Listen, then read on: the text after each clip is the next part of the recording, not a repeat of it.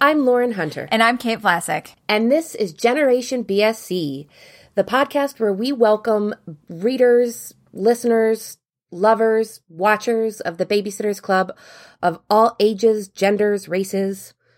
Basically anybody who wants to be a part of our generation of people who love the Babysitters Club. And we show that love on this podcast by reading the books in order, one at a time, and talking about them. And it's still one of my very favorite things to do, especially when we get a book this good to talk about.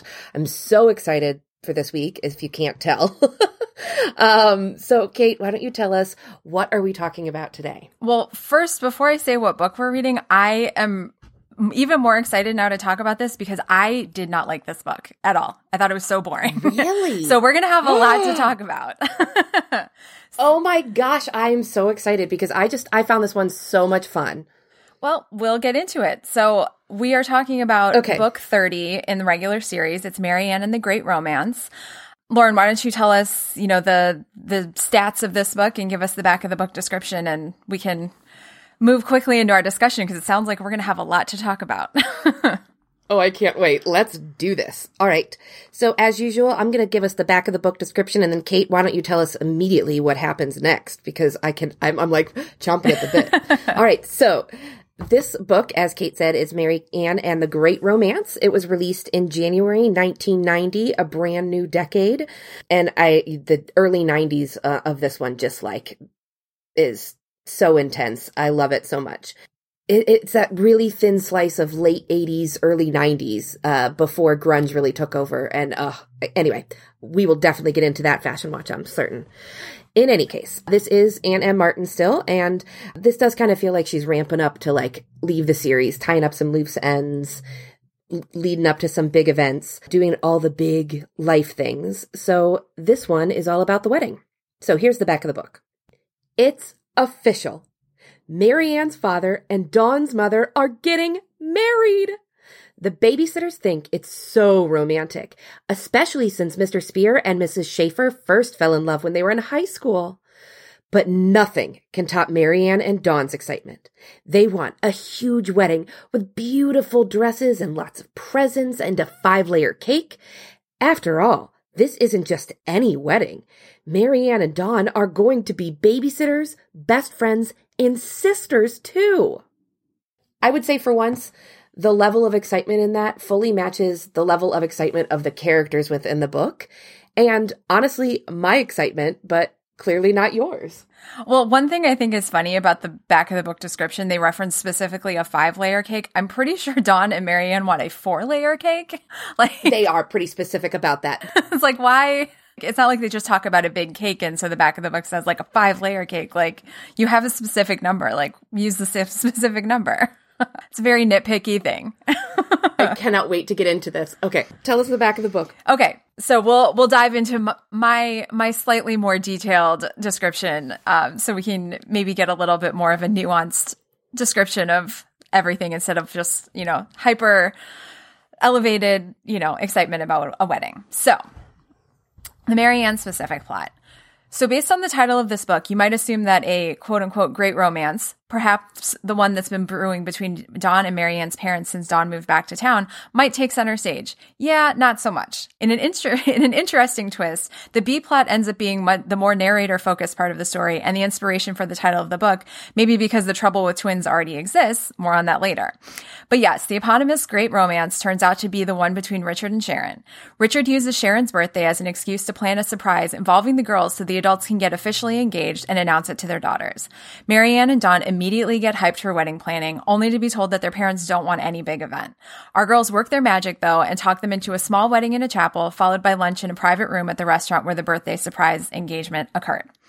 Related to the wedding is the sowing of seeds for the inevitable meltdown between Marianne and Dawn in the next book, when Marianne understandably gets upset about having to move to Dawn's house and adjust her life. Dawn and Marianne go through cycles of fighting and being excited, ending up deciding to share Dawn's bedroom, rather than Marianne taking the current guest bedroom as her own. But who knows what will actually happen as we end with a cliffhanger where they're each jumping for Sharon's bouquet at the reception. So the Babysitters Club specific plot. The seemingly main plot of this book centers around Marilyn and Carolyn Arnold, the twins that Mallory had trouble with a few books back.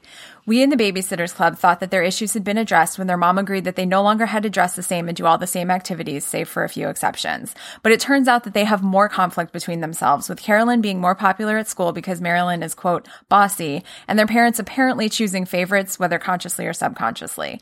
Marilyn is feeling excluded and invents an imaginary friend that it takes until the end of the book for Stacy to finally figure out is imaginary, and the girls fight over the course of several babysitting jobs. Marianne finally suggests that maybe they should move to separate rooms, and their mom is into it.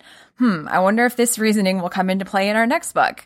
The move to separate rooms allows the girls to become closer and more friendly with each other, and Marilyn is included in Carolyn's girls' club with Haley, Vanessa, and Charlotte. Which, side note, where's Becca in all of this? Because isn't she Charlotte's best friend? Christy also has a babysitting job for her siblings. It's pretty unnoteworthy, except that it also involves some sibling rivalry and jealousy. So I really think I need to clarify that when I say I loved this one and I'm so excited to talk about it, I don't mean that I actually thought this was a good book. I had a blast reading this one because it is kind of all over the place. I thought that there were some things that I thought it did really interestingly in ways I didn't expect that I liked more than I thought I would. But overall, I loved it because there were so many little weird details throughout this. I literally have a what the fuck list that I was keeping as I went through. And you touched on some of them in your, you hinted, alluded to a couple of them in your recap. And there's a lot we didn't. So I want to start with like sort of the big ideas you mentioned in your, I mean, as we always do, but for me, the big idea sort of comes from that weird place where you talked about where it's not really the B plot, but I wouldn't really say that the like sibling rivalry plot was the A plot either, because it's also tied to the wedding stuff. I thought this one was an interesting one because it didn't, to me, follow formula quite as much, where like everything was about sibling rivalry, but what was happening with Marianne's like version of that was herself. I don't know. I'm not explaining this very well, but do you understand? Do you see what I mean, or am I totally off track here? I feel like maybe I know where you're going with this, but not enough to help you articulate it yourself, which I know sometimes I'm able to do that. And this is not one of those times. But I guess, yeah, I mean, for the way that this book sort of lays out, there's a lot of that sort of jealousy and concern about siblings getting different things. And, you know, Marianne, the way that it hits her here, since she's not actually living with Dawn yet, her bigger issue is like, why do I have to change my life completely? And why does Dawn get to stay in her house, in her room, and continue to live, you know, basically the same way that she has been, not taking into account the fact that Marianne and her dad moving into their house is going to be a disruption to the life that Dawn and Sharon had before. So, but because it's the Marianne book, we're getting more her being like, well, it's not fair to me. Why did Dawn find out that we were moving to their house before I did? Why do I have to, worry about whether or not Tigger is going to be welcome in my new house because Sharon doesn't like cats? Like, I think maybe that's where you're going with it. Kind of. I think it's more that the Marianne gives equal consideration, or I guess rather the book. So Marianne, as the narrator of the book, gives more equal consideration and time and emotion, even, I guess, to both the wedding and all of the things that you mentioned about what she's worried about there, as well as the Marilyn and Carolyn, that sibling rivalry subplot, because it's so inextricably tied. Like, she's actively connecting, but that's what the thing is she's not actively connecting their issues to hers. But the book, as a reader, you can tell, because I think that maybe is what you're referencing, that I sort of alluded to. Like, Marianne is realizing things about Marilyn and Carolyn, and the book is sort of paralleling that with her and Dawn, or what is about to probably happen in the next book with Dawn and Marianne.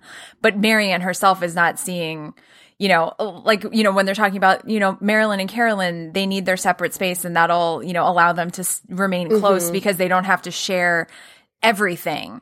And, they can have their own personalities, and that'll make them, and I think it might even be Stacey that says it, absence makes the heart grow fonder without her actually saying it that way. And I think that it'll be interesting to see, and I don't know if we'll necessarily get it in the same way since the next book is a Dawn book, but like my hope is that maybe Dawn will realize it the same way. But, you know, since all of our babysitters are sort of seeing the progression of Marilyn and Carolyn through this book and, you know, figuring out that, yes, even though they're allowed to dress differently and act, you know, sort of project their own independence, because they still have this shared space that is not either of theirs individually, they still have that conflict, and allowing them to sort of have their separate spaces so they can come together when they want to and be apart when they don't want to.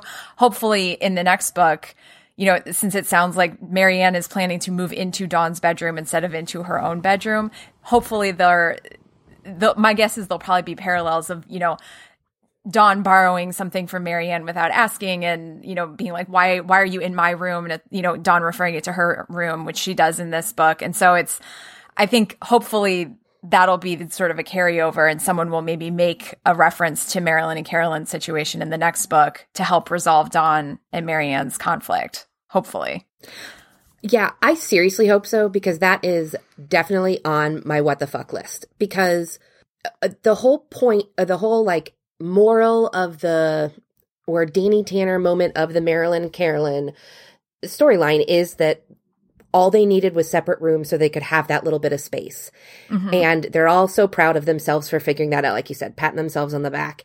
And then Marianne turns around and Dawn is like, you know what, I really think it'd be fun to live in the same room. And Marianne's like, you know what? Yes. And I'm like, seriously? Like, you guys are smarter than this. You're better than this. So I think we should take like just half a step back and talk just a little bit, go back to our predictions from last time and sort of talk a little bit, because this one is really unique in structure, not just in the way that I was trying to horribly articulate, but in actuality for these books, in that, Kate, you were even more right than you knew in calling the next two books the first real continuation, because this book ends in a to be continued. Mm-hmm. And so our predictions from last week, I think both of us were pretty clear on that we thought there was going to be more of a dividing line between these two books. And like, mm-hmm. this one was all about the happy and the wedding, and then the next one was all about the strife.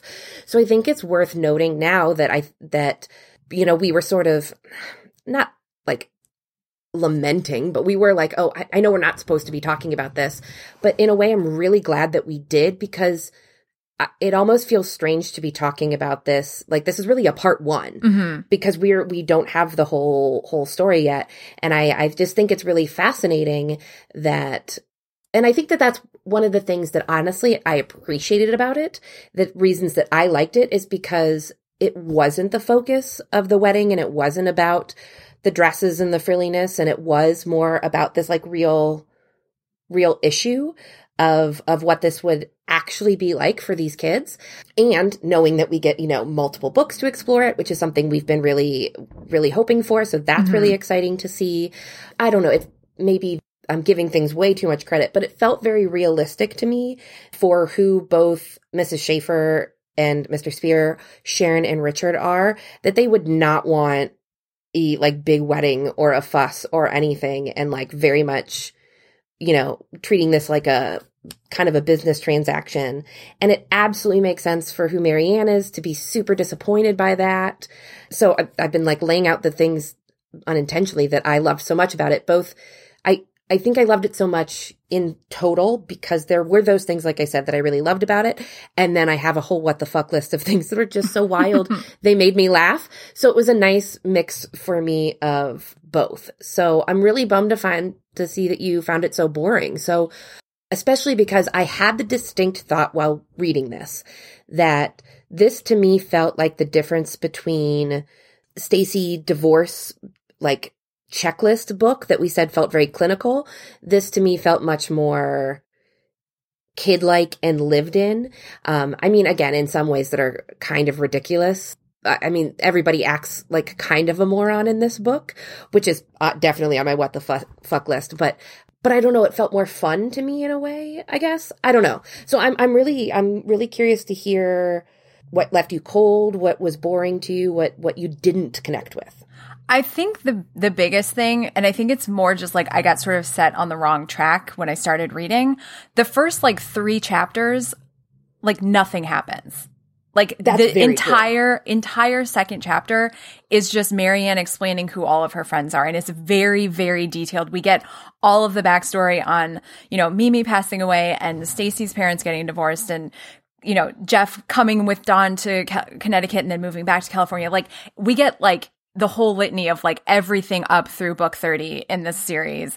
And like, I understand that we always have to have that reintroduction for the kids that might be picking this book up as their first one, but like, there's so little story, you know, and as we've talked about before, you know, you have 150 pages, 15 chapters to tell a cohesive story, you know, and basically from beginning to end. Obviously, there's the to be continued in this one, but I still feel like, you know, from the beginning to the end, we do get a complete story of, you know, the engagement and the wedding. But because we have lost effectively a fifth to a quarter of the book on nothing, you know, like there's not even any real setup in those first few chapters. I just felt like that meant that the rest of the book had to like rush through. And it was like, and, you know, now I'm planning this birthday surprise. Now we're engaged. Now we're planning a wedding. Now we're married. And like, you know, it's hard enough for these books to like hit all of the beats of a story. But when you lose like the first big chunk of the book with nothing happening, it just, I think that I just was annoyed initially and it just sort of carried through. And because everything was so quick, you didn't really, to me, get a chance to like really feel like you were experiencing it or like enjoy it in any real way. And maybe that is sort of what leads itself to, you know, the what the fuck list that you've put together, because it is so just like scattershot. And I think that's why I just didn't enjoy it very much, because I wanted to have more of an opportunity to really like be there with Dawn and Marianne, like enjoying their parents getting married and like celebrating becoming sisters. But because we have to lay the groundwork for them to fight once they actually live in the same house, there's like a lot of up and down. And it just felt very like, yeah, up and down, like, and scattershot. Like it just felt like there was a story, but like it didn't feel like a good story to me because it was just all over the place trying to do all of these different things all at the same time, if that makes sense. It 1000% does. I see exactly what you're saying, and you're certainly not wrong. Like I definitely noted that reading the electronic version, it's 171 pages. I got to page 71 and they still weren't engaged. And I was like, okay, I thought this was the wedding book. Right. And I think that might have been sort of the big hang up for you there is the book title is The Great Romance. We thought that this was the wedding, and the wedding really is kind of an afterthought. And for you, that led to some mismatch in expectation versus what the book delivered. And for me, I found that kind of delightful in that it was not a retread of the same wedding stuff that because I just feel like we've been there, done that. And not too long ago. I mean, I guess Christie's Big Day was a while ago at this point. Yeah, it was like 24 books ago. So it's been a while. Okay, fair enough. But it just feels like we've done those beats. So I like this different perspective. I like they call out in there that, you know, we're very different people than Edie and Watson. And why can't I think of her actual name in the books in the show now? Elizabeth. Edie. Elizabeth, thank you. But she's Edie to us. But she'll always be Edie to us. That's why I just fully was like, I can't even think of what anything else. In any case, they're like, we're very different people. And I appreciated that. I liked that there were different perspectives. I like that, like we called out that, you know, when when you're adults, it's sort of different. There's just no muss, no fuss. This felt like a more business-like, and that sounds awful, but more practical, I guess is the word I'm looking for, version of adult, you know, mixing their lives together rather than the like romantic version of it. And I appreciated that because that makes total sense to me for Richard Spear. And it also makes total sense to me that would really sort of set the stage for Mary Ann's disillusionment of what she thought this was going to be. And I think that ties in really nicely with this difference of this idea of what she thought being sisters with Dawn was going to be like versus what the reality is and what the reality is going to even continue to be in the next one. And again, maybe this is just me like reading way too much into it, but I really appreciated that. Yeah. I mean, I do appreciate that it's not the same exact situation that we were in with Edie and Watson, but like, I don't know. I wanted them, I think it was more, I didn't feel it. I think that it goes to what you were saying. It felt more businesslike. And even though it's not, Richard and Sharon both just seemed like whatever. Like, okay, yeah, let's get married. Like, obviously, like, they had talked about it before the, surprise engagement. They had even talked about no ring. Like, I don't know. I mean, I understand from, like, an objective third-party position in real life or otherwise, like, not everyone's going to have the same feelings about getting married or planning their wedding, especially if it's a second wedding. But, like, neither of them seemed like they really wanted to get married, like it really just felt like it was like, well, might as well do this, like I get, and maybe it's just because, especially now that we have this series and Richard and Sharon are so fully fleshed out and like warm, and you can tell that they really do love each other and they care about each other, and like, Richard gets all, flustered dealing with her, and like I think that because the way that they are in these books is just very flat, and you don't really get a lot of their emotional feelings and, internal monologue type, I mean, not monologue, but, like their internal life, you don't really get any sense of that from these books with most of the adults that we deal with, if any, so I think maybe that's really where my frustration comes from, is that when it was Edie and Watson's wedding, you got enough from Edie to know that she was very excited about this. When you look at this book, you only get the excitement from Marianne and Dawn, and like you don't really get anything from Richard and Sharon, and they're just sort of like, yeah, well, you guys are talking about like a big wedding and a reception, and like we're not going to do any of that. And so it's just like, then why did you even let them go down that road and like work themselves up if that's, I don't know. I'm just frustrated with the way that the adults didn't seem to care about anything. I get that. And that makes total sense. So there are a couple of things. There's another thing that you said earlier that I didn't acknowledge that is absolutely true, is that it does feel very scattershot and table setty. Like this is very clearly a part one. Like that's why I almost feel like it's a little bit unfair to judge this book totally on its own, because we're only getting half the story. And from my perspective, what I think this is so fascinating, because what you just described to me, I really liked about the book. I found nuanced. And again, now I'm like, maybe I was just like getting way deep, and it's been that kind of a week. But to me, I read it as this book is from Marianne's perspective. And so Marianne is like heard wedding and engagement and immediately like took off and started fully Fantasyland. Her romantic tendencies took over, and she just had this whole vision of what was happening in her head, that inevitably what Sharon and Richard are actually doing is a huge disappointment.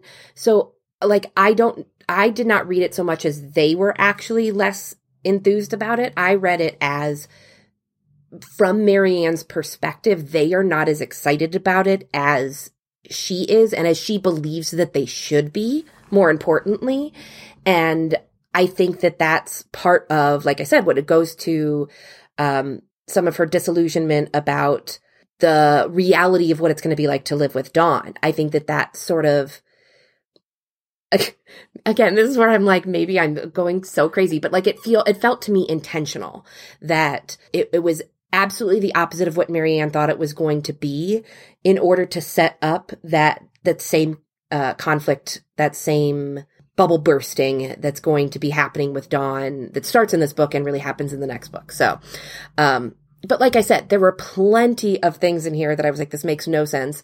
I certainly noted all of the speed with which everything happens, like just utter nonsense. Even if they are more practical and businesslike and even cold, if you will, about it, because I can definitely see how that would come across, because it's like so matter of fact and so quick that, yeah, your point is definitely very well taken. I think maybe I was just really eager to like this, or just the mindset I was in. I don't know. Yeah. I mean, I get where you're coming from. I don't think, when it comes to the way that Richard and Sharon are portrayed, I don't think that the book was consciously deciding to show them as not caring because Marianne was narrating. But I do really think that what you're saying with, Marianne having these grand ideas about what the wedding is going to be and what it's going to be like to have this new blended family, I think that is 100% true, because I definitely felt that, we've got big expectations for Marianne when it comes to what this whole new arrangement is going to be.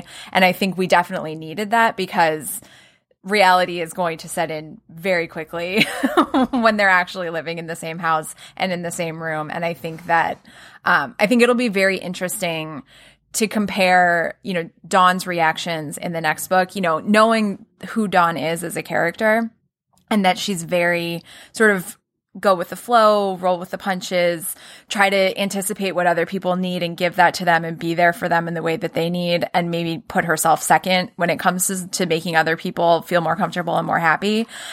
And I think, the fact that it's called Dawn's Wicked Stepsister, I think is going to be I'm very excited to read this next one. And like you've said, I feel like maybe part of the reason why I didn't like this one as much is because I would have liked to get the whole story of both books together.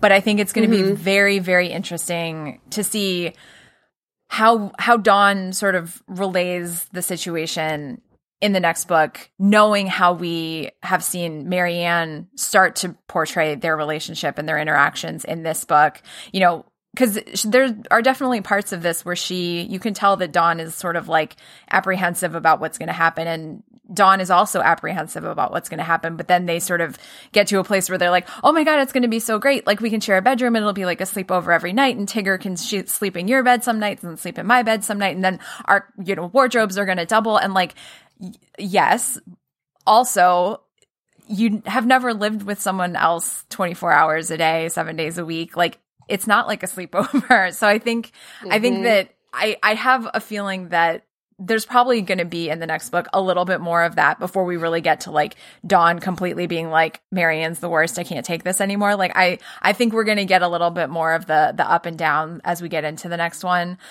But I'm very excited to be able to sort of compare and contrast Marianne's reactions in this book as compared to Dawn's reactions in the next book, for sure. For sure, indeed. I think you're right. I think that one of the things that I found really interesting is that there was an element of both Marianne and Dawn kind of fooling themselves, if you will. Like you said, that there was like, they both recognize, would like have these moments of maturity and recognition that oh, this is going to be uncomfortable. And then would sort of, to me, it felt like they were willfully like pushing past it and be like, nope, we're just going to pretend like this is going to be all great. Well, and even at the reception, when they finally do decide to live together, they're laughing, and Dawn is laughing so hard she started to cry, and she turns to Marianne and says, Marianne, when we're not fighting, we have so much fun together. Don't you think we should share my room after all? We could stay up late at night and talk with all the lights out. We could share secrets. We could do our homework together. Isn't that what sisters do? I've always wanted a sister. So like, yeah, that willful blindness, like, isn't that what sisters do? I can't wait to have a sister. Like, not thinking about the realities of what it's actually going to be like. They're both sort of, they think about it and they realize this is a terrible idea. And then they're like, oh, but wouldn't it be so fun? They have this like idealized version of it where they don't think about what it's actually going to be like. And I think that it's interesting that we, like we've both been saying, like, both of the girls have their moments of like, let's be realistic about this. No, it's going to be so much fun. Let's do it. Like, I really appreciate that it's not like one of them is very into this idea and the other one is not. Like, they're both sort of going through these cycles together and, fighting and then being like, no, we're the best of friends. We should be living in the same room because we're sisters now. Like, I just love it. So maybe I don't totally hate this book. I'm bringing you around to my side. One of the things that I love about that is we get some really honest interrogation of siblings and sibling rivalries in this book. So, like, we talked about the Marilyn and Carolyn of it before, but they were united in hating that they were being treated alike. They weren't fighting with each other. So that's like a completely different spin on this one. And really, it started me thinking, like, looking back, I mean, we see like the triplets, you know, messing with Nikki sometimes, a little bit of picking on things there, but, you know, some strife a little bit within the Brewer-Watson home, but very minor. Like, there hasn't been a real interrogation of more contentious family relationships. In general, everybody just sort of gets along with each other really well and loves each other really well. And I certainly know that that is not the experience of everyone. So I know we've sort of talked about our families, like siblings before. Kate has a brother. I'm the oldest of 4, and there's a pretty big gap between us. My brother and I are 2 years apart, and then it's 6 years, and then another 2 years between my younger brother and younger sister. So I was dying as I was listening to this to know about you and Brian, Kate. How were you guys like as little kids? I know we talked a little bit about like older, but like as when you were little like this, how was your relationship? I mean, we were definitely like the siblings you would see on a sitcom. Like, we would get along one day and the next day we would be fighting like cats and dogs. Like, it was very like a cliched like sibling relationship because, you know, older sister, younger brother, you know, like he always annoyed me. He thought I was too bossy, like trying to tell him what to do all the time. So I think it's just sort of interesting, you know, especially with the Babysitters Club, since we have so many different, you know, age groups and dynamics and, you know, number of kids in the families and boys and girls and all of that. And so I feel like in most pop culture, there's always, not always, but a lot of times there's like 2 siblings. And, you know, if the girl's older, then she's always one way and the younger brother's always the, you know, another way. And so the one thing I do appreciate about these books is like you do get a lot of different family dynamics, because even when I was growing up, a lot of the kids that I knew, there were 2 kids, and whether it was a boy and a girl or 2 girls or 2 boys or, you know, however they're arranged, but like 2 was pretty typical in the town that I grew up in. So one thing I always loved about the Babysitters Club was getting to see, you know, like a family with 8 kids. Like, that was not a thing that I ever really came across, and let alone a family of 8 with 3 that are triplets. Like, it was always just so wild to me to read these books and, you know, read about the Pikes or read about the Barretts when, you know, especially in Dawn and the Impossible 3, where things are just crazy and, you know, the kids just sort of do whatever they want. And like, I was always sort of just like in awe of the things that the kids in these books got to do, whether it was the babysitters or the kids they were babysitting. I think, you know, not that I didn't have a lot of freedom growing up, you know, like you and I both, we were of the generation where it was like, yeah, go outside and we'll see you when you get home. And like, because I was an indoor kid, like that just never really appealed to me, but I always loved again, I get indoor kid. I always loved reading about other kids doing all these like fun adventures and like, you know, finding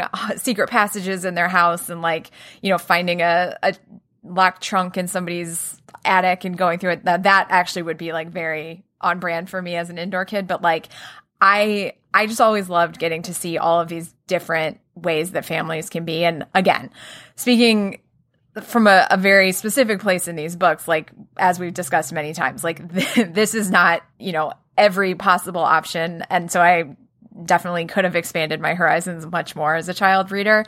But what, you know, in the Babysitters Club, in this upper middle class, mostly white neighborhood, we still got a lot of variety in the types of families. So I did like that as a kid, but definitely could have used a little bit more diversity to help, you know, flesh out what I was seeing as a, you know, 8-year-old. But I'd like to think I've grown significantly since then. I would hope so. I'm pretty sure the partners at your law firm would hope as well. Yes, certainly. I should say the fellow partners at your law firm. I think that's actually kind of fascinating because I actually had, in terms of like size and diversity of like ages and not so much like we've mentioned races or cultures or things like of that nature, but certainly in terms of somewhat socioeconomic as well. like I said, I'm one of 4, but my dad's one of 13. I think I may have mentioned that before. And I have 50 first cousins because nobody has just one kid in a Catholic family like that. My mom's family also is pretty big too. I have 8 cousins on that side, which is, more than some people have. Even in my grade school, it was, Catholic grade school. So we had a number of big families there. In fact, there was a running joke because there was a family that had a kid in every single grade. So like that, like the Pikes to me looked very familiar. And one of the things I think is fascinating is that I don't know that that really looks like that anymore. You know what I mean? Like, I think that some of the families that we see in the Babysitters Club books, I know they're adapting them for now, but it feels much more unusual. Like I feel like the Pike family would raise many more eyebrows now than it did, late 80s, early 90s. But anyway, that's, random sidebar. My actual point was, so that felt familiar, but like you said, I mean, you mentioned you and your brother were like the stereotypical sitcom. I always think like Married with Children, Kelly and Bud Bundy, that back and forth love hate, like we can mess with each other, but no one else can mess with us type of deal.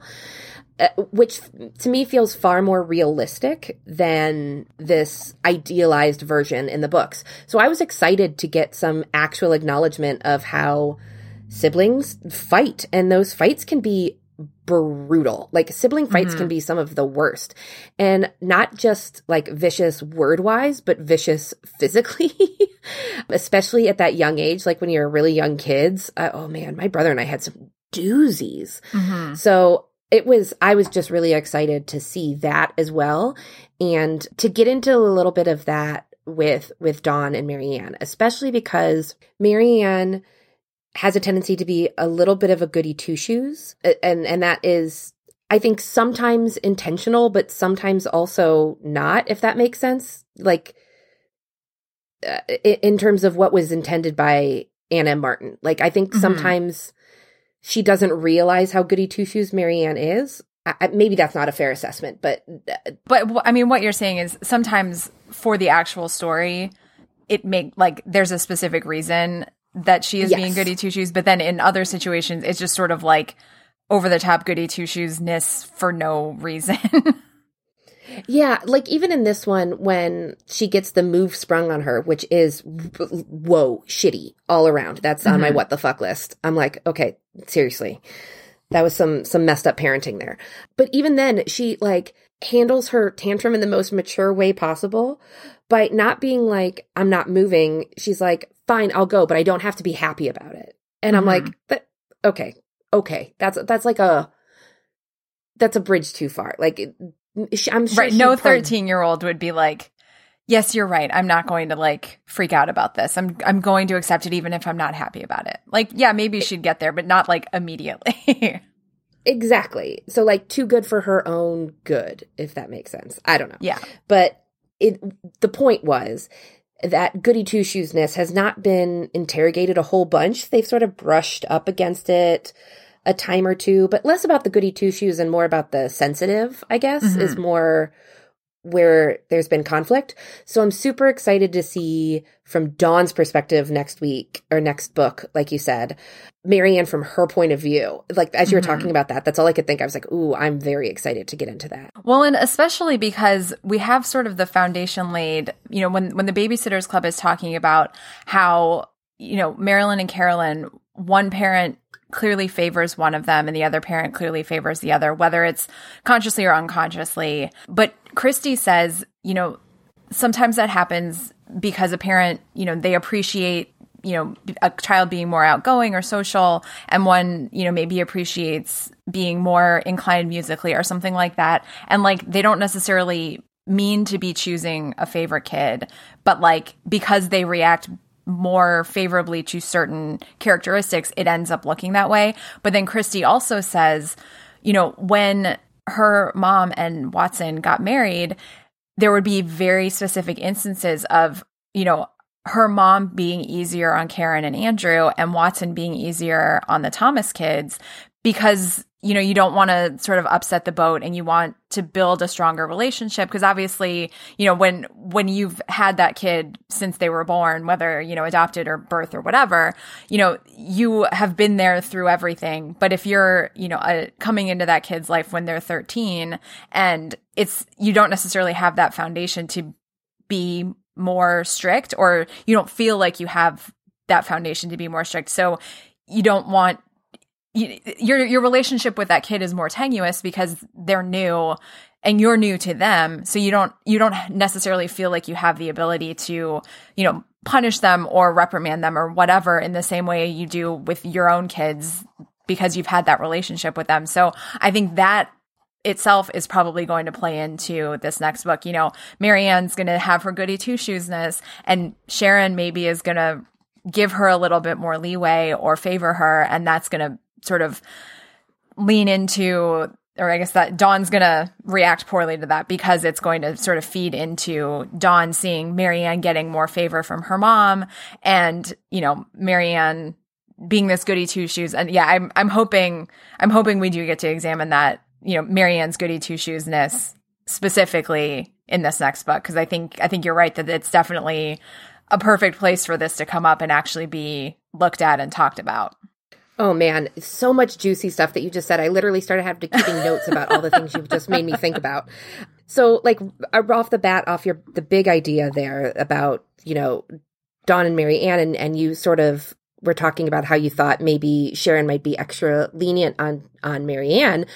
I sort of thought rumblings of issue in sort of the opposite direction, in that, because my big overall what the fuck throughout this whole book is, how is this going to work? Like, these people, I totally understand the attraction. Mm-hmm. I totally get the opposites attract when you're dating, but like the stone cold reality of it is, I think in the real world, this is not a marriage that is built to last. No. Like, they are just going to drive each other absolutely bonkers. But that's not our concern. Our concern is the girls. And from my perspective, I think what I see getting really problematic is Richard's rules. Like, so the nail polish came up in this one, that they wanted to paint their nails. And Richard said Marianne could do clear only. And Marianne was like, I appreciated that, but whatever, I wish I could have done purple like Dawn. So all of a sudden they're going to be sisters who have very different rules for them. And I think that that's going to be, and I'm thinking that maybe Sharon like lets Richard sort of set the rules at first. Oh, yeah. To like see what they like, to not sort of rock the boat there, which would lead to resentment on Dawn's part. Like, she had all this freedom and responsibility, and now all of a sudden she's being treated like a child, and I can see that lead to a lot of problems. And so then the other thing that made me think of was Jeff and how he was portrayed in this book, and how like he realized he left right when they were very early dating. Tripman was still sort of the leading contender at that point. So he had met him once or twice, but is very clearly awkward, very clearly stiff, calls him sir, whatever. Richard is not a warm and cuddly guy. Jeff clearly had behavioral issues in Connecticut last time. I think rather than Jeff being like, on his best behavior, maybe for Dawn, it might bond him and Dawn more against the world. But I think we're brewing to some serious Jeff Richard drama. Mm-hmm.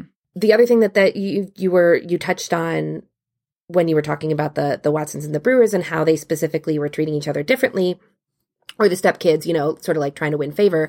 I thought that sparked to me in this book, Charlie buys his car and he's so very proud of it, and how different that is from how it goes in the show. Because in the show, as we talked about, we had a big discussion around Watson buying this fancy expensive car for him and what that did and family dynamics and all of that. We don't need to rehash that here. Go back and listen to our prior episode to hear all about that. But I find it really interesting that in this book, that plays out completely oppositely, in that Watson does not help. Charlie is still responsible for buying his own car. He buys like a super beater and is so proud of it. And I think that says something reflective about changing culture too, because I think there was sort of something cool about having a rusted, beat up junk bucket, especially if it was one that you bought yourself when we were younger. And now I don't know that there's as much, I don't know. To me, it feels more status symbol-y, nicer cars, but Maybe that's just an old woman, youths. But anyway, I thought I would call that out because I knew you had caught that too, because so could not be more different. Yeah. Well, and I think I was even sort of reading that. I was like, Charlie didn't already have a car? Like, it didn't even register with me. In my brain, Charlie has always had his own car, and it's always been, sort of like a beater that he got himself. But like, I guess I don't know. I mean, I guess he's been driving Christy to meetings using, somebody else's car in the family. But like, when we read that, I was like, what? Charlie, what? No, Charlie already had a car. I had like a mental disconnect for a second, but like, I really did love that it was very, Charlie has worked hard to earn the money so he could buy this car, and he like knows what he's going to go get, and he just like goes, and like Watson's not even with him. Nobody, like, he doesn't take his mom, like he knows what he's doing and he just does it. And like, he's so proud of it. And I think you're right. Like, back when these books were written, like, that was a point of pride for, teenagers to be like, I have this car and I bought it myself with money that I earned by working, as opposed to, like you said, I don't know what it's like for kids today, but like, even when I was in high school, it was very much more like, oh, what car did your parents buy for you? And like, growing up in a very wealthy suburb, like there were kids like Charlie that had BMWs and, Audis and ridiculous cars for a 16-year-old to be driving. And still, there were kids that drove them, which, I mean, even growing up in that town and like being surrounded with that my entire life, it still just like boggled my mind. Like, whose parent would buy them a BMW? Like, I don't understand. And if you have the money, do whatever you want with it. I'm not trying to like shame anybody, but like, even for me personally, like, I just did not, I don't get it. And so I really love that Charlie in the books is like taking charge, doing it himself, and like is proud of himself rather than his stepdad buying him this $50,000 BMW. I know exactly what you mean. I went to a really wealthy high school, as I've said before, I'm sure. And there was this girl who literally got a BMW convertible for her 16th birthday, had wrecked it within the week. By the next week, she had a brand new Hummer because it was safer. Oh boy. So yeah, safer for her, but not anyone else on the road, probably. Exactly. Or her parents' pocketbook, for that matter. Okay, so I think, have we covered like the big topics? Because I really just want to run through my what the fuck list, because I think it's gonna hit some of the things that I know you still want to talk about. I just want to add, before we move to the what the fuck list, I just want to make sure that we either talk about or that your list includes this. Marilyn and Carolyn with the tape down the middle of their room. Will we be touching on that, or should I touch on that now? 100% on the list. Okay. Well, let's just go through your list, and then to the extent there's anything else that I can think of, we'll tie it into our sort of random wrap-ups. But I have a pretty good feeling that your list is going to cover everything that I might possibly want to talk about. But let's go. Okay.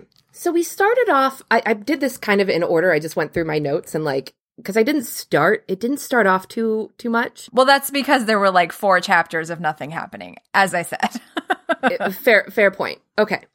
So first of all, but we did start off strong with Dawn describing her mother as a tall child, which I get is supposed to be funny, but you know how much that's one of my triggers. So I was like, oh boy, here we go. Then she was talking about how much her mom was dating, and she talked about how people at work kept setting her up. And that rang some really weird bells in my head, because I was like, where does that actually happen in real life? I've worked with a lot of people at a lot of places, and never have I had someone randomly be like, I know a person for you. Like, that's something your friends do, but I don't know. It just was that sort of... Alexis did that with Jeff. Like, they were friendly, but they weren't friends. And now Jeff and I are married. That's true. I was thinking about it from your perspective. I was thinking about the fact that Alexis was setting you up. But yeah, Jeff was... Fair point. It stuck out that people did it a lot. I was like, is this woman like, I don't know. Anyway, Stacy's urine checks was sort of a needle scratch moment, because I thought to this point we'd talked about the insulin shots, but we didn't talk about her checking her levels. And I had to Google this. I guess this was a way that some people checked the levels back in the day, but even by 1990, I'm pretty sure that was kind of the outdated method, but we had never really... I think that was so what the fuck, it didn't even register with me. I just like zoomed past that, because you saying that, I'm like, what is she talking about? And I'm sure that it was in the book, the version that I read too, but like, I think my brain just like glossed over that real quick.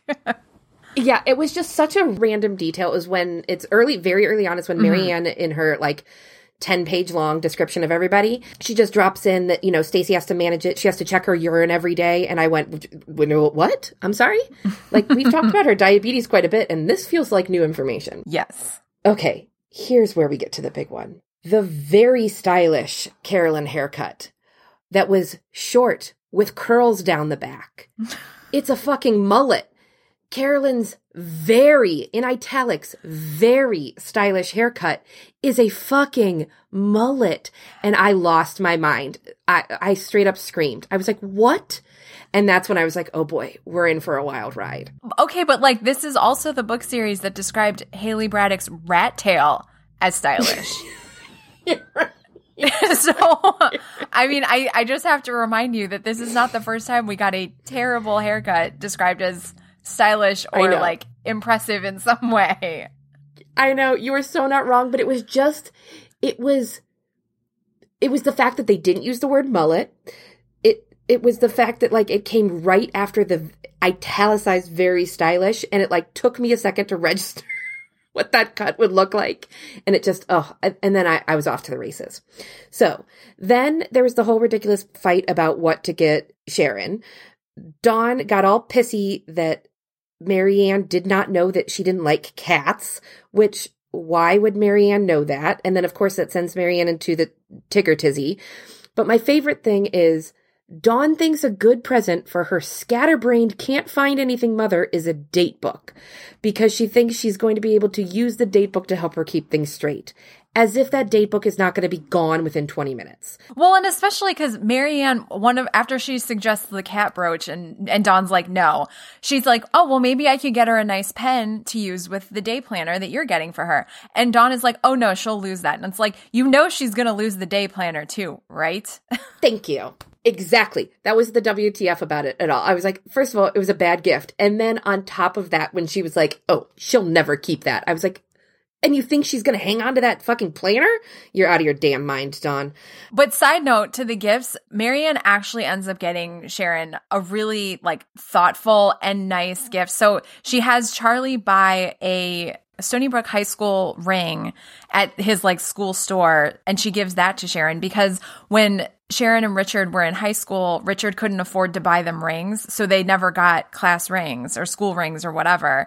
And so it's super thoughtful and sentimental, and it actually ends up being sort of tying into the engagement, because that's part of the reason why Richard decides to get her a ring, despite their conversation not to get a ring, which side note, what the fuck, Richard, listen to Sharon if she says she doesn't want a ring. But the fact that Sharon wasn't able to get a ring, and now Richard buys her a ring because he couldn't get a ring, and Marianne also gets her this ring charm. I think it was very sweet, notwithstanding the fact that Richard overstepped. Yes. A ton. Just to be clear, it wasn't an actual class ring. It was a class ring necklace charm thing. Although that was on my what the fuck list, is why was Richard responsible for buying Sharon's class ring? Isn't that something parents usually buy? And they have plenty of money. So, I mean, I can see why he wouldn't have a class ring to give her. And I know that was a thing, but it distinctly says to buy our class rings. You can buy both. Yeah. Which I was like, okay. So what the fuck there? Yeah, I don't know. Well, but it's not a class ring, so, where you can sort of personalize it. I got the impression it was more just the Stony Brook high school ring, that everybody gets the same ring when they graduate, if they buy one. Gotcha. It's still weird. In any case, it was very strange that was somehow his responsibility. Okay. I'm skipping over the big one that I know you're dying to get into, because we'll save that for last. Next up then is the balloon bouquet. At any restaurant with a French restaurant name and a chandelier should not be used to tie up a fucking balloon bouquet. Literally, Richard goes, okay, all that's missing is the balloon bouquet. And I started laughing because I thought he was joking. So did I. That is more humor than we get from Book Richard. Show Richard would 100% say that in a sardonic, oh, all that's missing is the balloon bouquet. And not because one is expected to arrive before Sharon gets there. Yes, literally, they are at Monroe? Chez Maurice. Chez Maurice, even worse, a fancy French restaurant. And they this balloon bouquet, helium balloon bouquet shows up, and they tie it to the, quote, chandelier. Oh my God, I almost lost my damn mind. I was like, what is happening in this book? Then Marianne immediately starts off down the bridesmaid's path and wants a straw hat. What is with these fucking straw hats? So that was mainly just a callback, but it really made me laugh. Then was the tape down the room. I was like, okay, did we wind up in a fucking Brady Bunch episode? Like, this is tropey even for this series. But I can't wait to hear your thoughts on it. But it did feel very much like something 7-year-old twins would do. That's true. You know, and I guess, like, it's silly, but, you know, they both want to be in the room, and neither of them will let the other one be in there alone. And they're trying to, like, you know, hold out. I'm going to be in the room. No, I'm going to be in the room. And then Marilyn's finally like, okay, well then I'm going to split this and you can't come in my half and I won't go in your half. And Carolyn points out that the door is in her half. So Marilyn's never allowed to leave. And Marilyn points out that the closet is in her half. So Carolyn better get happy wearing exactly what she's wearing because she's going to be wearing it for the rest of her life. And that moment, I laughed out loud. I loved that so much. Because Marianne points out, like, for Carolyn, that's a big deal. Like, she's much more into, like, cool clothes and fashion-y stuff. And so her being trapped wearing whatever she's wearing at the moment for the rest of her life, which obviously would never actually happen. But, like, it was just, I was like, that was perfect. But yes, the tape down the middle of the room is 100% Brady Bunch. Like, every sitcom from when we were growing up where kids shared rooms, 100%. But I did love it here.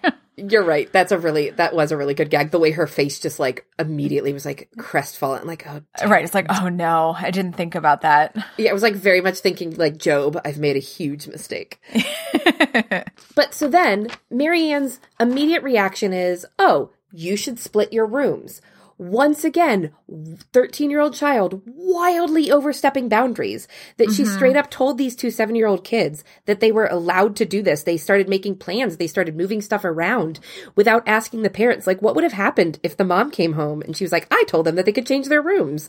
And she was like, fucking no. Marianne at least has the smarts to realize, like, oh boy, maybe I made a mistake. But of course, Mrs. Arnold is immediately like, yes, that's a great idea. Like, because as I was, like, typing in my notes, I was like, surely Mrs. Arnold's going to be upset about this since Marianne has some trepidation about revealing this to Mrs. Arnold. And then, like, the next sentence, she was like, that's a great idea. Let's do it. Like, blah, blah, blah. And it was just like, oh, okay, I guess it's fine then. But it's just more and more that they just, like, the way that they talk to these adults and the adults just immediately cave to their demands is hilarious to me. Okay, we're getting to the end. So randomly at lunch, they're talking about Jell-O versus tofu, and Dawn talks about how Jell-O jiggles, and then Christy has a meltdown, and she's like, why did you have to tell me it jiggles? No, she told her that Jell-O jiggles. Yeah. And then Christy doesn't want to eat it anymore. She hadn't been thinking about the fact that it actually jiggles. That's what I'm saying, but, like, the what the fuck is that's kind of the point of Jell-O, right? Wasn't that literally the entire advertising campaign in the 80s?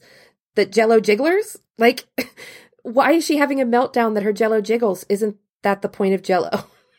Like, why is she upset? That struck me, but I was all about the Jell-O jigglers. So that was... Well, Jell-O jigglers are not regular Jell-O. You, like, make them a different way. Oh, do you? I didn't know that. Yes. My mind is blown. Yeah, regular Jell-O is different than Jell-O jigglers. There's, like, less water or something, and that's why they're more jiggly, like, gummy and, like, hold together and jiggle. Yeah. Wow. I mean, all Jell-O does jiggle, yes, but, like, Jell-O jigglers are made a specific way so that they hold together better, and you can cut out shapes and jiggle them, basically. Wow. Okay, so that's my new exciting fact for the day. I learned something on this podcast every time. I love talking to you. Either way, though, so it may not be quite the what the fuck that I had it exclamation point it in my notes, but it is still like, Christy, it's Jell-O. It's supposed to jiggle. Like, chill out. And it's not like it's the first time she's having Jell-O. Exactly. I'm sure if we read back closely through these books, there would be her making reference to Jell-O jiggling at some point in a prior book. So yeah. It's a little unbelievable that she would be reacting so poorly to Dawn reminding her the Jell-O jiggles and Tofu doesn't. Right? So before we get into the big one that I know you want to talk about, the last one was right at the very end of the book when Marianne asked Dawn what her mom did did she find something new? And Dawn says, yeah, underwear. And I about lost it. I have so many questions. Like, we should not even talk about it because I will conservatively go for 3 hours about what the fuck is happening in that statement. There are so many things happening there. Yeah, oh my God, I lost my mind. Yeah. I can't even talk. Let's move on because if I start talking, I'm not going to be able to stop talking. So exactly. We'll just acknowledge it, put a pin in it, move on. So the last and most exciting what the fuck of this entire book, Ghazi Kunkka. And the fact that these fucking dum-dums literally had no idea that the foreign diplomat kid, Ghazi Kunkka, who was on a plane with a terrorist that tried to hijack it, who never actually showed up to anything, didn't exist. Marianne is shook. Imaginary! Exclamation point. That exclamation point after she says, who knew Ghazi Kunkka was imaginary?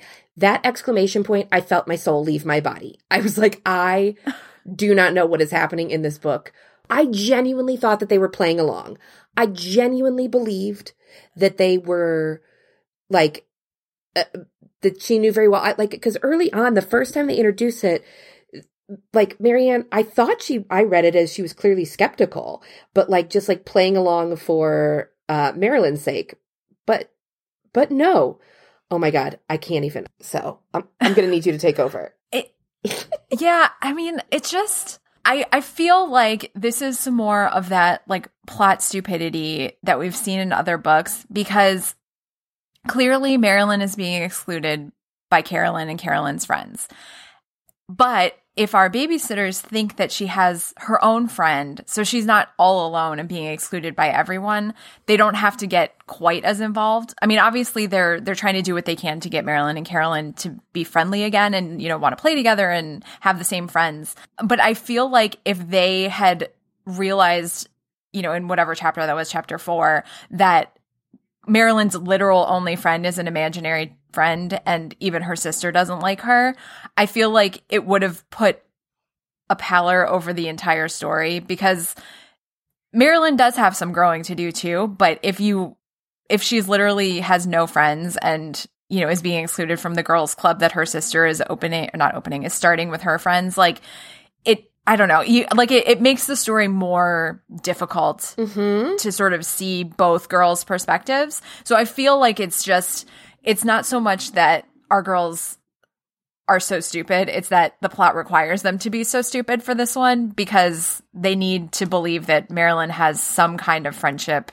that she has some sort of child she can play with that isn't her sister and her sister's friends, because otherwise it's just too sad. Totally on board with that.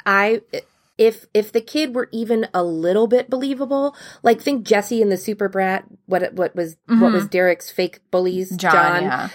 That, sure. We bought why Jesse believed that at first. It made sense. But this is Ghazi. It's so outlandish. Kunkka. Yeah. I mean, that name, I want to tattoo it into my heart.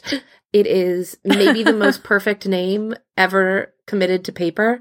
I could not love it anymore. I'm so bummed that you did not go on the ride that I did with this book because I had a blast. I'm coming around to it. So my feelings have improved slightly, if that makes you feel any better. I feel like I'm doing the Lord's work here.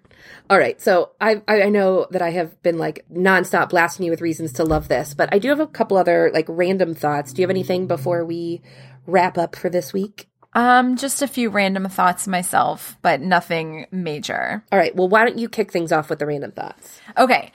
So this is just sort of a random thing I wanted to note from, I think it was chapter 2 during all of the descriptions of all of the members of the Babysitters Club in fine, minute detail. One thing I really loved was she said that she told, us, the reader, that both Mallory and Jesse are very talented and that we should read Mallory's stories and we should see Jesse dance. And again, it sort of goes back to what we've talked about before. Like, these books really feel like it's each narrator talking to us as the reader. And I love when we do things like this and it's like, when they say like, no, honest, it definitely happened. But like this thing where it's like, she's so proud of her friends and is like, you should see what they can do. It's so great. I just really loved how it all sort of like came together in that, couple sentences. I literally wrote like a whole paragraph that I was like, I'm not going to get into that today, because I had this whole thing about how much I loved, and this book in particular did it so well, what we've talked about many times before about how they use that language to really draw you in and make you feel a part of the story and a part of the club. And there were a couple of times, that was one of them. There was another one where at one point she's like, guess what? There was another time that she was like, I should probably tell you, like, personally, I think that it's just very much feeling like you are in conversation with Marianne. And I'm so glad that you called that out, because I loved it. Loved it a lot. I had two more things. One is, again, just another reference, and it's basically from right after that description of Mallory and Jesse. But when they have their next Babysitters Club meeting, Marianne says, Christy Thomas never just arrives. She makes an entrance. Like, when she gets to the Babysitters Club, I was like, oh, I just love that. Like, and that's definitely something that, like, Marianne would definitely say about Christy. And I just... Again, it just sort of goes to like who these characters are and what their relationships are. And I just love when there's little like call outs like that. I did too. I loved that moment. Love that moment so much. Yeah. It was just cute. Okay. Last thing. So Marianne, during one of the babysitting jobs when she's sitting for Marilyn and Carolyn, she brings her kid kit, which includes a game that she created called Marianne's Game of School. And it sounds boring as fuck. And I'm going to just read the description so that everyone can share in how ridiculous this game sounds. And apparently Marilyn and Carolyn were very into it, which makes me feel really sad for them because they need more excitement in their life. So I cannot believe that I left this off my what the fuck list. I can't believe you did too. That's why I was like, I have to call it out. Yes, please. Okay. So it's called Marianne's Game of School. You roll the dice and have to do things like take extra gym or go to the principal's office, or here, if you land on this square, you get straight A's and you can move ahead 10 whole spaces. The object of the game is to make it from September all the way around the board to June. The first person to do that is the winner. I was very proud of my game, in case you couldn't tell. It was the first game I'd invented, and I thought that any kid who was old enough to go to elementary school would like it. I had even found big buttons to use as playing pieces, and I had carefully lettered a stack of cards that said things like, forgot gym suit, move back 1 space, or teacher makes mistake and you correct him, move ahead 2 spaces. Yeah, because I'm sure a teacher would love to reward you for calling out a mistake that they make. Right? Oh my God, that killed me. Marianne was like obsessed with school in this one on a couple of different levels. Yeah. And it was very funny. Yeah. Thank you. I can't believe I missed that because good Lord, what the fuck is right?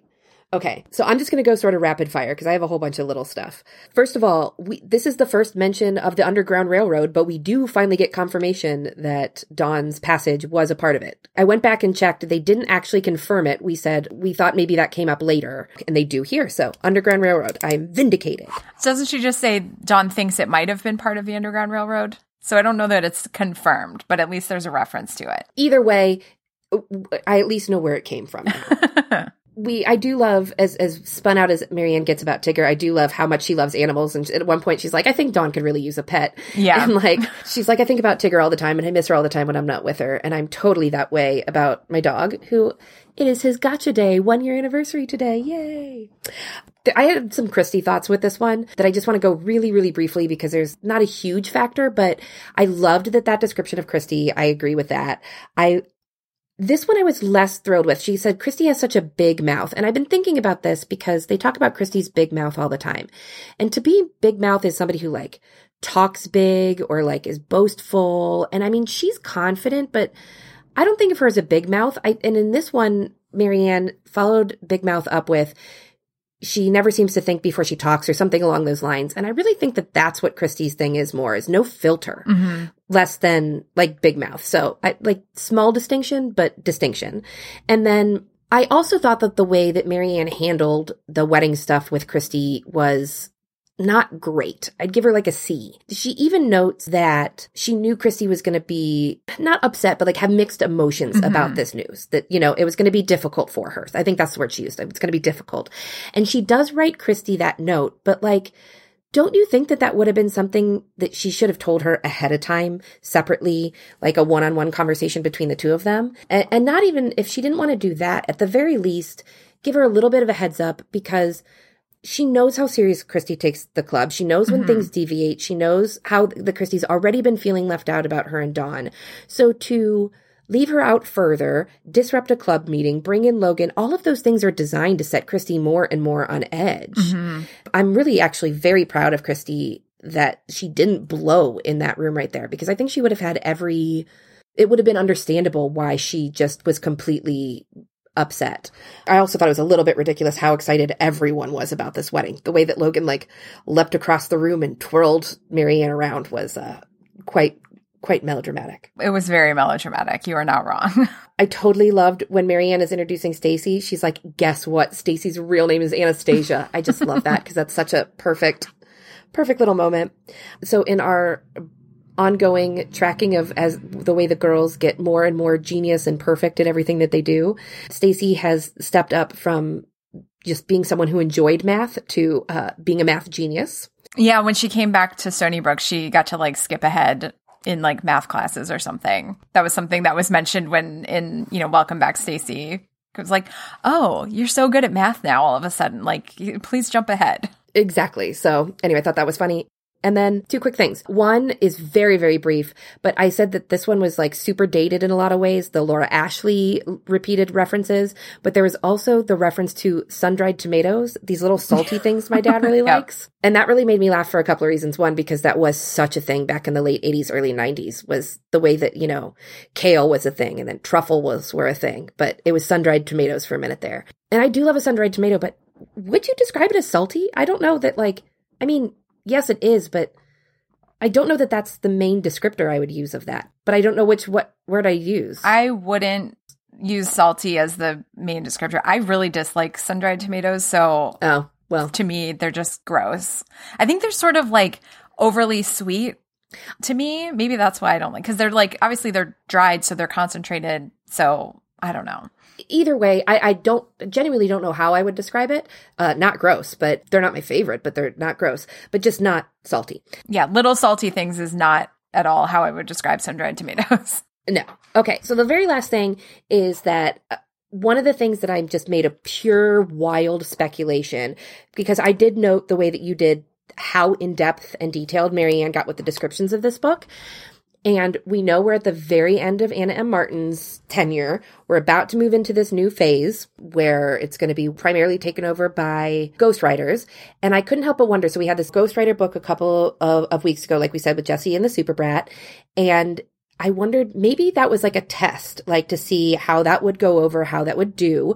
It seemed to go well. So now Anna Martin wants to finish big with a, two-parter, sort of her finale and send-off. And they probably put a lot of promotion around it. So maybe they put in some extra details in the front because they're thinking that this is going to be a jumping in place for new readers since they're doing a promotional push, and then move into this next phase of the ghost-written, eternal 8th grade. So that is, again, I have zero actual knowledge, wild speculation on my part, but it was the theory that made sense in my brain, because this is another one where I noted that, we talked about how quick the wedding stuff turnaround happens, but we're just coming off of the winter vacation super special, and I have no idea what time of year this is, what's going on at all. So yeah, I really do feel, as much as we're reading these in chronological order of when they were released, it seems like the super specials are sort of their own universe. Yeah.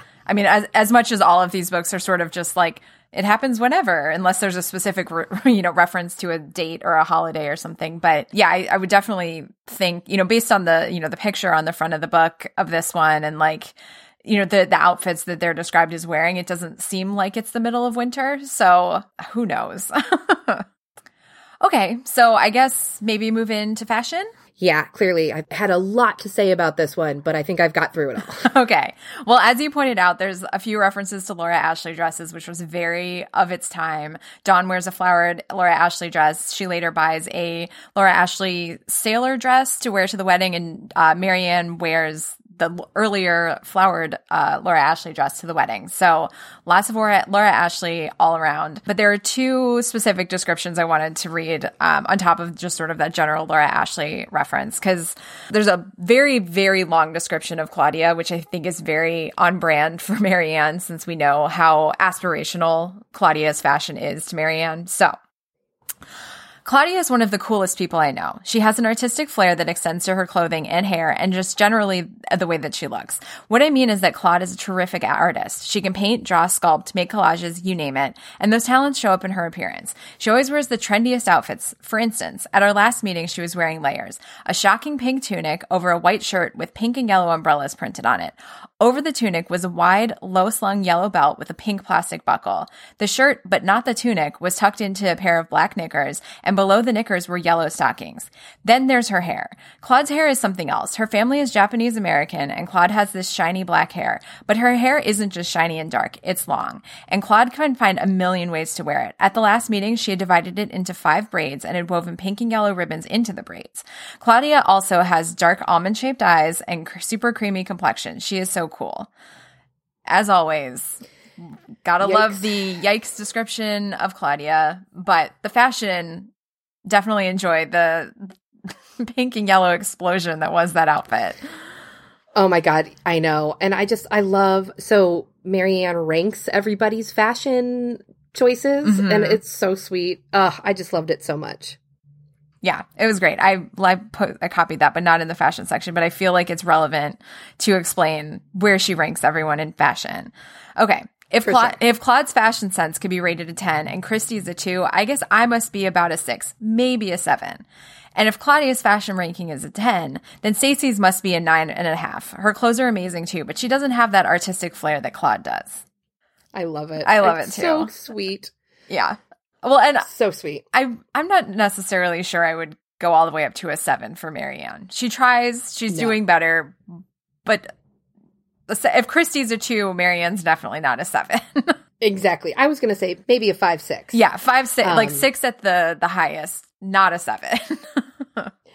And like she can pull off a 7 when Stacey or Claudia pick her outfit for her. Right. But I wouldn't call her as a 7 in terms of style sense. Exactly. I mean, as we saw in Logan Likes Marianne, she wears the same outfit twice because she can't figure out something else to wear. Exactly. Okay. A lot of the descriptions are sort of like conceptual, like her idea of the bridesmaids' dresses, and like there are a lot of references to clothes, but not as many sort of detailed descriptions, which is a little frustrating, and I expect more from Marianne. But I did want to touch on the dress that Sharon picked out to wear for the wedding, because I think it's not necessarily something I would wear, but I think it is a good description of a dress for a second wedding for someone like Sharon. So, Mom picked out a beautiful pale pink dress. This is Dawn to Marianne, so that's why she says Mom, but it's Sharon. So, Marianne picked out, I can't talk today. Mom picked out a beautiful pale pink dress with this beaded design all over it. It had a drop waist. It looked sort of old fashioned, like something from the 1920s. Like, I could see that dress in my mind, and I like the idea of it as a small second wedding dress. Yeah, I like it. Like I said, I did not have nearly as much objection to the way that the wedding played out. I dug that. Like at one point they talk about how they forgot each other for a while, and I don't know. I found that romantic that they did. They, that was their past, and they loved each other for that time, but then moved on completely, and to have come back and found each other, but not, need to make it a big thing. I thought it was lovely. So I thought the dress matched that emotion nicely. Mm-hmm. Definitely. Okay, so any other final club business? Well, so normally this is where we do predictions, but I think we've basically been talking about, what's coming next throughout the whole conversation. So I think we've sort of done our predictions. So let's skip that and instead just let the people know where to find us. Okay. Well, if you don't already know, you can follow us on Instagram and Twitter at Generation BSC, or you can email us if you have lots of thoughts that won't fit in a tweet or a DM. You can email us at generationbsc@gmail.com. So with that, I'm Kate Vlasic. And I'm Lauren Hunter. And this episode of Generation BSC is now adjourned. Say hello to